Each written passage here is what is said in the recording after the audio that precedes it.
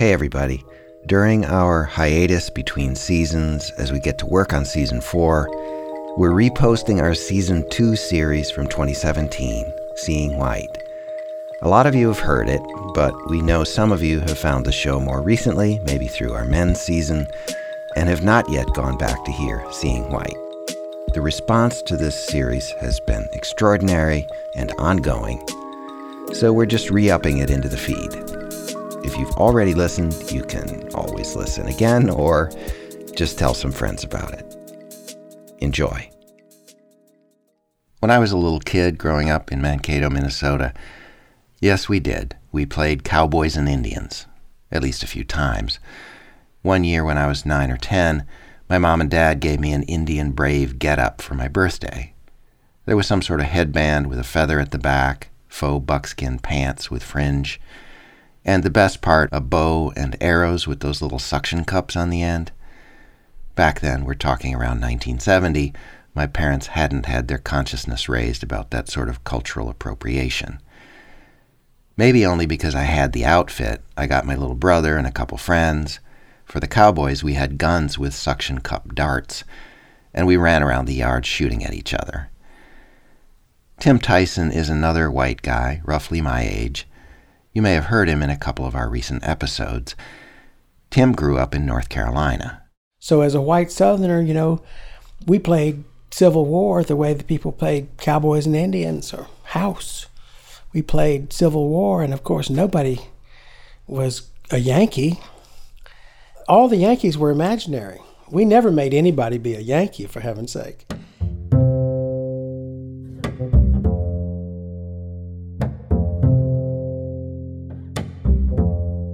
And then, I thought of the world somewhat as up north and here. So there were sort of two places in America for me. There was up north and here. I'm John Biewen. It's Scene on Radio. Welcome to Part 6 of our ongoing series, Seeing White. We're exploring what's up with white people and the idea of whiteness, how it got constructed and how it works in the world. So far in the series, we've mostly talked about the Americans who call ourselves white as more or less one group. For example, we presented slavery as a cornerstone of the national story, without emphasizing that it was practiced to very different degrees in different parts of the country, or that Americans, mostly white, slaughtered one another, in part over the right to enslave people. The actual shooting stopped in 1865. This time we talk North and South, but this is not a dive into history like the last few episodes. We're not going to retell the Civil War or go deep into the history of anything. Instead, a different sort of exploration. There's something I've noticed for a long time, even before I moved to the South 16 years ago. Something about the way people like me, white Northerners, especially educated, progressive types, the way we view white Southerners. Right. Mm-hmm. A few years ago, when I was working on that doc we played for the last episode, Little War on the Prairie, I sat down with some friends here in North Carolina, white Southerners who've spent serious time up north amongst white Yankees. I wanted to know if their experiences were what I'd imagined they would be. In a way, you develop a thick skin growing up in the world as a Southerner, because you have to be, as Obama has had to be, 100 times smarter just to break even. And you have to be so articulate and so intelligent and so well-read as a Southerner to vindicate and justify yourself in the world of the North. That's Allen Gurganus, the novelist. His books include Oldest Living Confederate Widow Tells All and a collection of stories called White People. My mother grew up in Illinois and my father grew up in North Carolina, so I'm a product of a mixed marriage. So I've had access to both sides of this particular fence. Allen grew up in Rocky Mount, North Carolina, and now lives in the town of Hillsborough. Along the way, he went to school in New York City and lived in Manhattan for a dozen years, And he spent 3 years at the Iowa Writers' Workshop in Iowa City, both as a student and a teacher. Like all the Southerners I talked to, Alan had stories about Northerners being surprised he was intelligent and articulate. But also, of course, there's the race thing. And let's just get this out of the way. Nobody you'll hear in this piece is trying to minimize or excuse the racial sins of white Southerners, past or present. Here's Alan. I once heard the great Mississippi writer Eudora Welty ask why so many great writers came from Mississippi. And she paused in her amazing ladylike way and said, maybe it's because we have so much to explain. And I think as Southerners, we have gone to calisthenics school explaining ourselves. If you can come to terms with how the money was made in your own family over 6 generations, you've pretty much passed the course in world history and are ready to be tried.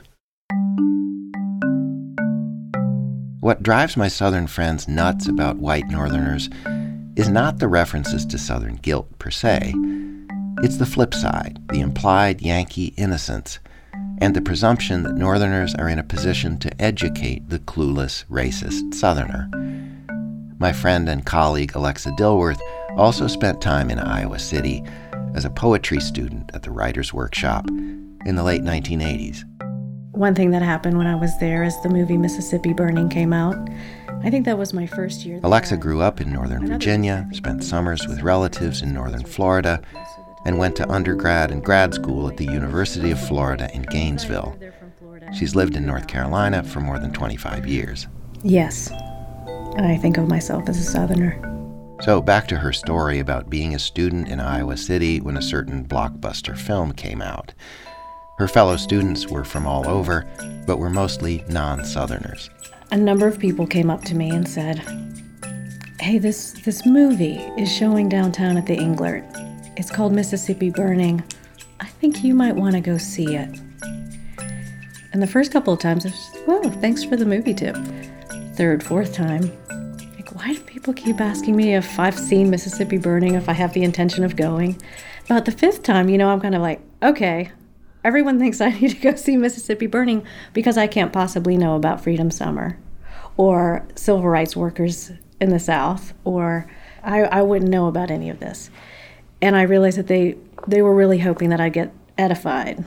You really need to get over there and maybe learn something about where you're from.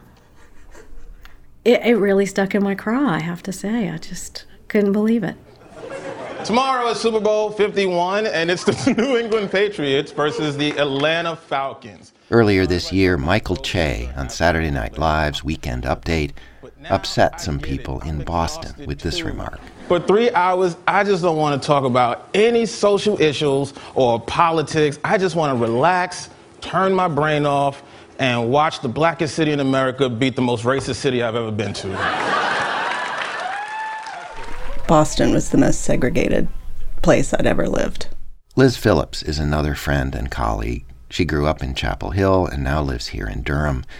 She spent 12 years in Boston and loved it in many ways. But about that segregation. I mean, where people lived, where people shopped, sporting events. Just a whole lot less of people literally being in the same space together across racial lines, right? Yes. A whole lot less than you find here. You're going to get me in trouble, John. No, I'm not. I'm going to get us all in trouble if I can. Yes. Yeah.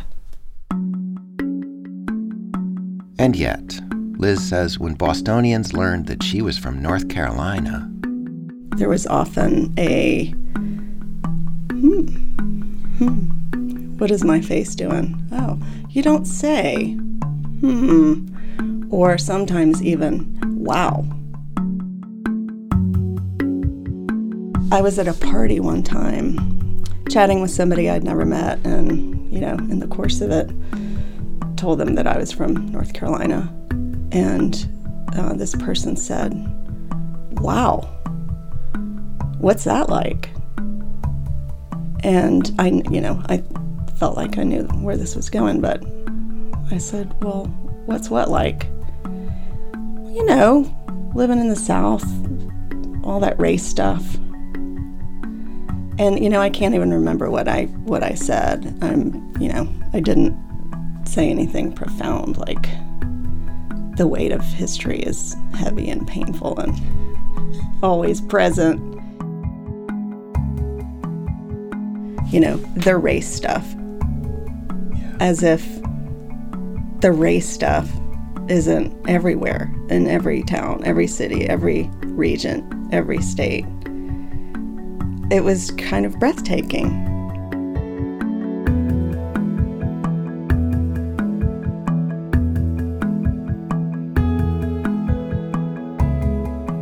That's good, yeah. So I wonder if you've heard this, and I think I've heard it said mostly by white Southerners, but here's how it goes. I just want to get your reaction. Here I'm talking with Shannon Sullivan. She's a philosophy professor at the University of North Carolina, Charlotte. One of her books is called Revealing Whiteness, The Unconscious Habits of White Privilege. I told her about an expression I've heard from white Southern friends. Northerners, meaning Northern whites love the race but hate the people. Southern whites hate the race but love the people. Yes. I think it in a funny way that captures some of the differences. The other way one of them goes kind of an African American folk saying, right? In the North, they don't care how high you get. Okay, they being the white people. So in the North, they don't care how high you get as long as you don't get too close. And in the South, they don't care how close you get as long as you don't get too high. So different ways of managing social distances, physical distances. So it happens in different ways. There's been there's a long history of this different forms of etiquette, manners, habits, and styles. Those styles are different, but they have a way of supporting still a society that privileges and advantages white people. In her newest book, Good White People, Sullivan explores strategies that some white folk use to distance ourselves from white racism. Looking into the ways in which good white people set up differences that often are class differences. There are also regional differences between the white people who are supposedly not racist. Those are the good ones. And a lot of dumping that goes on against the bad white people. Sullivan says these strategies are usually unconscious and well-intended. They come from an impulse to not participate in racism. But that doesn't make them helpful. One of the strategies is colorblindness, insisting I don't see race. It's almost like a pride in being completely clueless about the world in which we live as white people if we can't see how our own whiteness, along with other races, is operating in it. And that actually allows white supremacy and the other things I've been talking about to hum along quite happily and unchallenged. If you can't see race, then how in the heck are you going to see racism?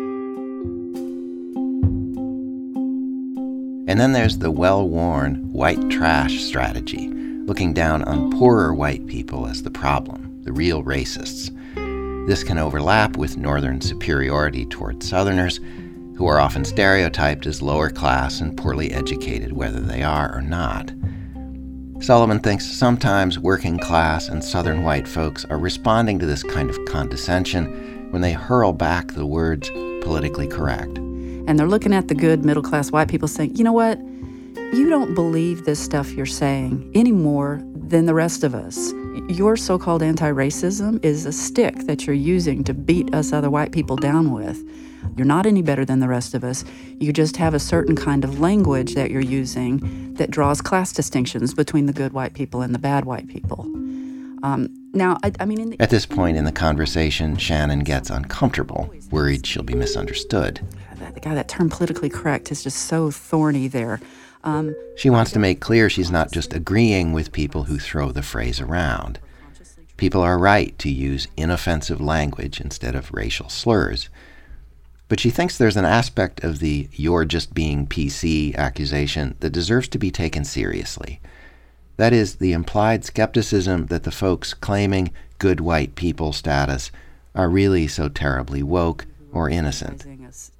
Here again, she's paraphrasing what she thinks the so-called bad white people are often feeling. These words you're using, these so-called new and improved words, are just papering over the same old habits of white privilege and habits of white domination that you say you're criticizing.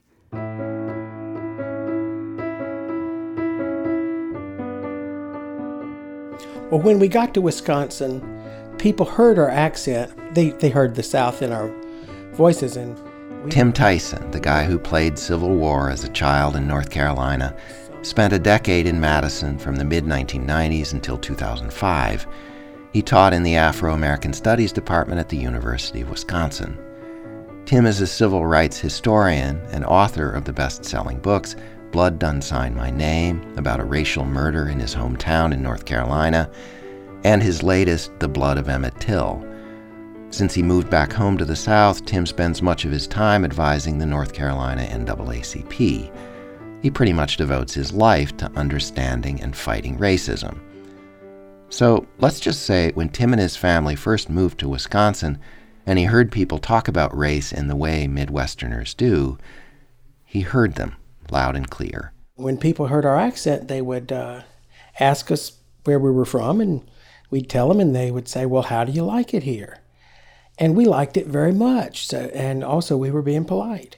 So we began to tell them all the things that we really liked about Wisconsin so far.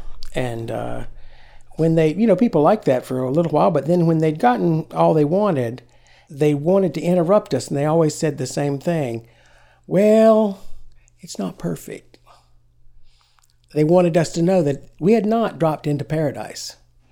And they would say, well, we've got these people from Chicago coming up here to get on the welfare. And they would explain, I think Wisconsin's welfare payments were $18 a month more than Illinois' or something. And they had this idea that their lavish generosity and the dependent and lazy African Americans were flooding over the border into Wisconsin to get on the welfare. And this was almost universal. People told us this story over and over again. Those people from Chicago, which was what they said instead of racial epithets. But what Tim's describing is familiar to me because the same debate took place next door in Minnesota in the 1990s. In fact, I covered the story of black migration to Minneapolis for NPR in 1997. In a metropolitan area that's still 90% white and that views its quality of life as a fragile treasure, in both states, a lot of white folks got alarmed by a relatively modest influx of lower-income black folk. This is tape of Barbara Carlson, then a radio talk show host and candidate for mayor of Minneapolis. This is a city very close to under siege. It doesn't make any difference where they are from, if they are poor, but it is a poverty issue, and very, very often it's an African-American issue. In fact, the evidence suggested most of those African Americans were moving in search of the plentiful jobs and safer neighborhoods in Wisconsin and Minnesota. I interviewed Ed Briggs at the time. He'd moved up from the depressed steel town Gary, Indiana, and was making sandwiches at a Subway shop in downtown Minneapolis. If you want something, Minnesota is a place to get it, because I came up here on a Monday. I got here on Monday night, to be exact. At 10 o'clock I got here, okay? And that Thursday morning at 8 o'clock, I had 2 jobs. It had nothing to do with the extra $18 or $11 a month or whatever it was. There were parents coming from Chicago and Gary, Indiana, and places like that, looking for decent schools for their kids and a place out of the difficulties of life in the inner city in America. So there was some, but we're still talking about a small amount of the local population, 4%, 5%. But if you get out from Madison, they think Madison is wildly integrated, overrun with black people, among other things, when it's really very white place. Another long-running news story that fascinated Tim during his time up north was a racially loaded fishing dispute. Bands of Ojibwe Indians were asserting their right to fish in their traditional way, using spears, on territory they'd given up long before in northern Wisconsin. Spearfishing isn't permitted if you're not Ojibwe, but the tribe secured those rights in 19th century treaties.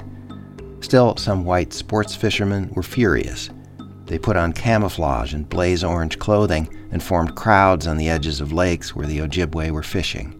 And there was all manner of venom, and the scenes that were being shown on the television news were very angry scenes that frightened me and reminded me of some of the brutal moments in the history of the Civil Rights Movement. Years ago, the protesters scream racial slurs at the spearfishers.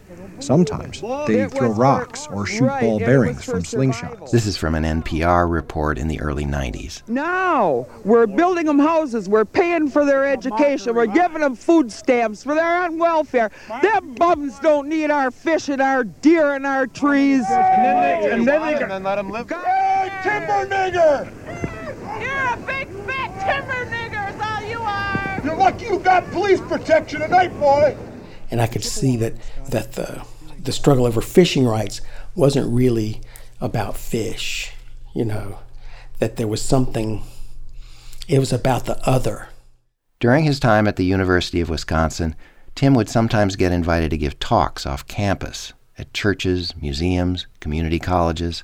But the frustrating thing about being in the Midwest and getting off campus and talking, as a white Southerner, talking about the Civil Rights Movement, is whatever I said, the only thing people could hear was, one, things sure were awful down south, weren't they?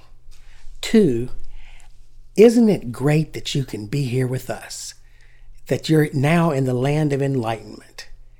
And that was very amusing to me, but it was also frustrating because I couldn't really, it wasn't doing any good. They didn't learn a thing from listening to me talk about the Civil Rights Movement.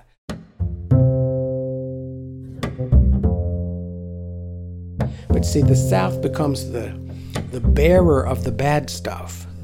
So all things bad are projected onto the South, and then that's not us, so we're clean.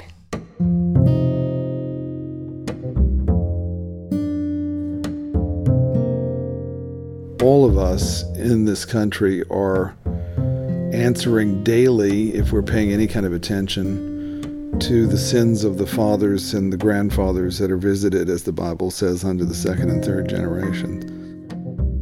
The writer Alan Gerganis says white folks who feel innocent because they're not Southern should remember the rest of the country is just as much America as the South is. And Alan says the European who, quote unquote, discovered the place set the tone for America as a whole right from the start.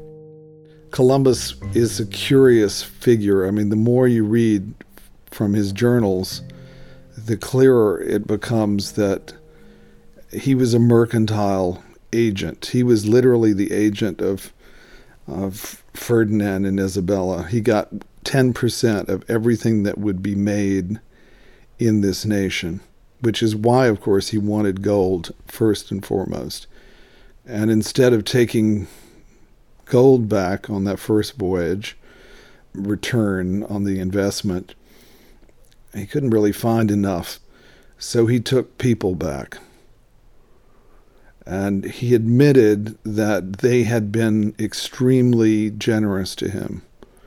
The first day, the first sighting, in Columbus's journals, he says, they approached us in the water carrying flowers, fruit, parrots, and certain dried leaves, meaning tobacco. And he handed them his sword to demonstrate his power, and they were fascinated by the color of the metal, and they ran their hands along the blade edge and cut themselves. And his immediate thought on that first day was of selling them into slavery.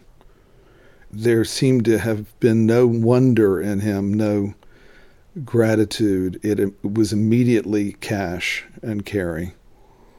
And I think that that's a legacy that is borne out today. It's the air we breathe. So I think that the responsibility is shared, and the legacy is so much more nuanced and compromised than most people would prefer to think.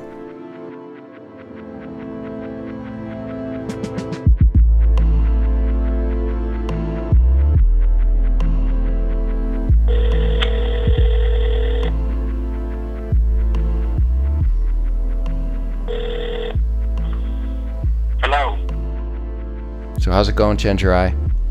Pretty good, man. You know, another day in paradise. Yes, well, and you live in the deep South now. You live in Clemson, South Carolina, where you teach. And remind me, where else have you lived in the country, and where'd you grow up? I grew up, I was born in New York and Harlem. I grew up mostly in upstate New York, Baltimore, and New Jersey. But I've also lived in Chicago and Los Angeles and like Philadelphia, so, kind of all over the place. Dr. Chenjerai Kumanyika, media scholar, artist, and organizer. Our conversations are a frequent feature of the Seeing White series. And what about all this? What do you notice about, does it more or less ring true for you, some of the stuff that you heard in the piece from, and we heard a lot from white Southerners kind of venting, but did this kind of general picture ring true for you about some of the differences? And some of the similarities, I should say. Yeah, I mean, it's hard to really put language on it. It's like, a lot of my friends and white people in the North have the right politics, but there is kind of like a weird homogeneity to the spaces that they move in. And in the South, on the other hand, you got people who will constantly invite you to dinner, invite you to church, but they also might vote against the Voting Rights Act. It's like, so it's, right. And everybody doesn't fit in those categories clearly, but like the dynamic that you're talking about with Shannon Sullivan, I'm very much familiar with it. This idea that Northern white people kind of look down on Southern whites and assume that they're the only problem when it comes to race. I mean, I just have like friends up north who would just be like, they'll talk, they'll like worry about me like they've never seen racism. Like, oh my God, what's it like down there? You're in Clemson? Oh man, we've got to get you up here. And I'm just like, we got to get you out of there. And I'm like, out of there to where? Like what? Like, right. There's no problems where you are. So Chenjerai, my great grandfather was a captain in the Union Army. I'm very, very, very proud to say. In fact, you're welcome. Thank you, and I'll bring some woke biscuits for your family to share as a result. Yeah, that's cool. Right. So I'm absolved for all time of all considerations about, and I'm joking, of course, but in fact, I do hear this kind of thing Me too. From white folks in the North, which is, this wanting a merit badge really for almost the whole country sometimes, but, at least everybody who wasn't in the 11 Confederate States, that this tremendous sacrifice was made to free the enslaved black people between 1861 and 1865. Yeah, well, I mean, first of all, let me just say, war is real, and I understand people lost their lives, so I don't want to dishonor people who lost their lives fighting for the right thing. But I think that way of looking at things is really problematic for a number of reasons. Firstly, because it sort of doesn't recognize all the ways that black people contributed to our own liberation, both on and off the battlefield. But the other thing I think is that the evidence, like when you really look at what was going on at that time, you look at the economic issues and the reasons for going to war and the attitudes of a lot of people in the North, the evidence just doesn't really support the idea that everybody's primary interest was freeing enslaved black people. Well, and even Lincoln himself, of course, there's the really famous quote that it was from a letter that he wrote during the war to Horace Greeley, the abolitionist who was kind of chiding him, right, for not doing more rapidly to free the slaves. And he wrote in this open letter in the newspaper in 1862, he said, "If I could save the Union without freeing any slave, I would do it. And if I could save it by freeing all the slaves, I would do it. What I do about slavery and the colored race, I do because I believe it helps to save this Union." So he says absolutely clearly what his first priority was, and it wasn't freeing the slaves. Yeah. So he was a critic of slavery, but he wasn't as historians will say, he was not an abolitionist. Meaning he wasn't actively fighting to tear down slavery. That's right. And in fact, you have the Fugitive Slave Act that gets passed in 1850, which gives, Southerners, slave owners the right to go into the North and retrieve their slaves, people who had endured the horror of escaping, from that Holocaust. And so you think, okay, well, what's Lincoln's position on this, right? When they try to pass that law, right? Well, Lincoln, once the law is passed, Lincoln doesn't really oppose it, right? Lincoln, the great liberator, is sort of supportive of the Fugitive Slave Act. He makes some effort to make sure that people who were legally freed blacks wouldn't be called back into slavery, but that effort doesn't really work. And then, ultimately Lincoln urges congressional Republicans to abandon all opposition, real or apparent, to the Fugitive Slave Act. So that's deep to me. Yeah. And, I think Lincoln, of course, literally thousands of books have been written about him, and he's a complicated guy, and it seems that he evolved, and I think it's pretty clear that to some degree and at some times he was genuinely morally troubled by slavery. But yes, I think at the very least, I think we have to acknowledge that he was not, in a kind of straightforward way, a moral crusader who was primarily out to save the enslaved black people. It's just not accurate. And I think that those abolitionist politics are tricky, right? And those politics between the North and South are complicated even now, right? Because it's part of offloading racism onto the Southern bigot, right? Is also about making racism into primarily psychological phenomena. So the first step is you make it seem like all the bigotry and, bad racial attitudes are in the South. And of course, as you've illustrated already, that's just not even close to true. But then you're also ignoring the North's deep investment in the Southern economy and their connection to all these other forms of white supremacy that ultimately bind the North and South very closely together in this web of racial capitalism. Right. So the cotton was grown in the South because that's where the weather was right to grow cotton, but the entire country was tied up in that economy. And in fact, the cotton trade continued all the way through the Civil War, right? Because the North couldn't do without cotton. And some have argued that the war could have ended sooner if the North had been willing to actually cut off the Southern cotton economy, but it didn't want to do that. That's right.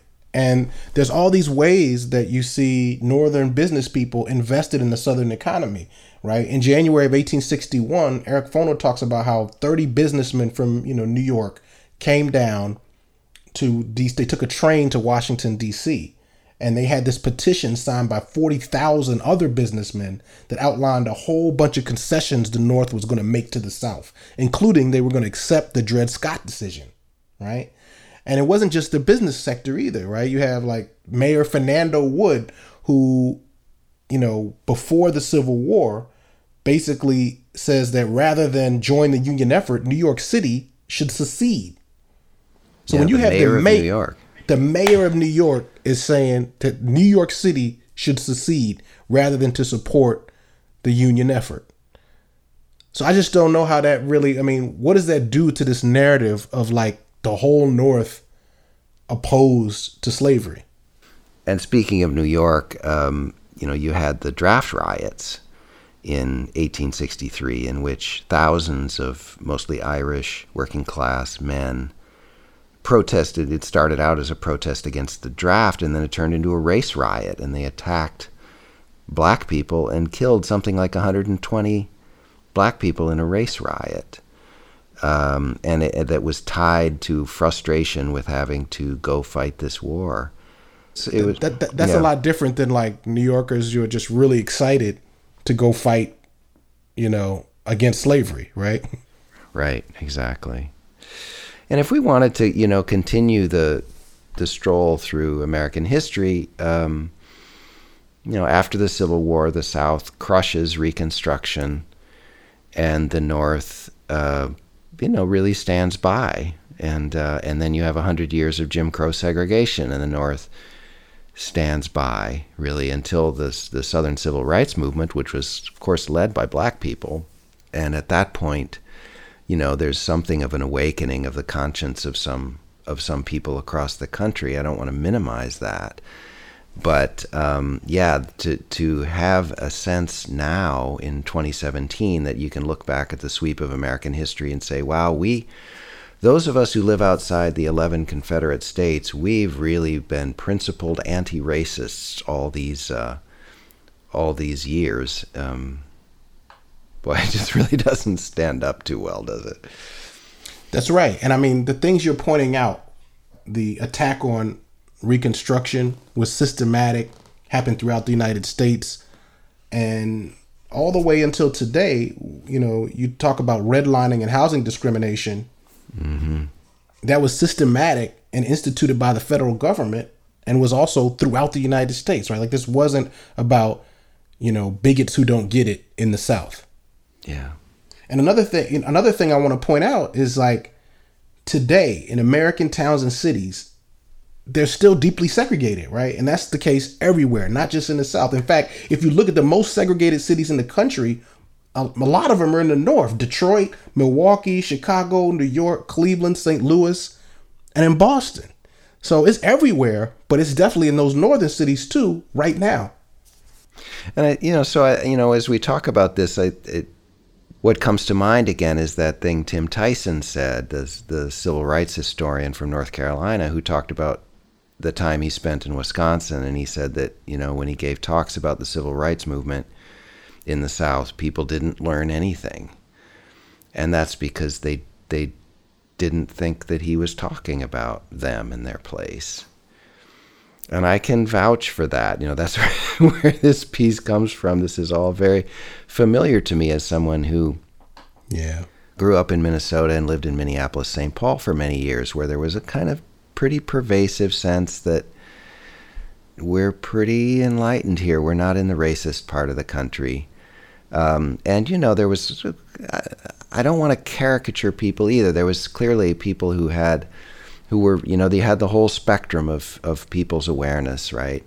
But I would say this kind of the standard issue sensibility was that we don't have a need for any kind of deep transformation, not like those people in, Birmingham or Charleston or Jackson, Mississippi, who have so much more to answer for and so much work to do. I know, man. It's, I just look at the map of the last election, right? And I mean, Trump was saying some horrible and very explicit things about people of color, and his policies are now starting to back them up. And if you just look at that election map, right? I mean, there's a lot of red on there all over the place. Now, it's like, so I'm not saying everybody who voted for Trump is racist, but what I am saying is those people up there in Long Island, in New Jersey, and Pennsylvania that voted for him, they got a lot in common with the people down here that they call them rednecks.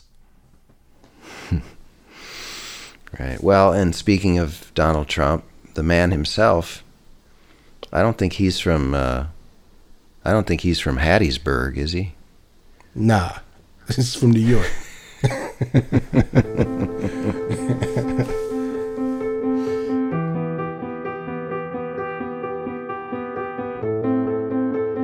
Thanks as always to Chenjerai Kumanyika and our editor on the series, Loretta Williams. Keep listening. We're going to keep on seeing white. I so appreciate those ratings and reviews on iTunes. Thank you. As more and more of you do those and subscribe to the show, the app puts us in front of more eyeballs. That's how it works, and it's why I keep making this plaintive request. Our website is scenonradio.org. There you can find links to the books that are informing these recent episodes. Like our page on Facebook. I'm on Twitter @ScenOnRadio.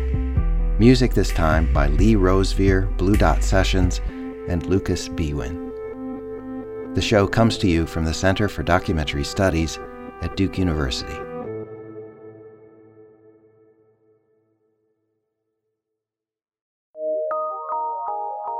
From PRX.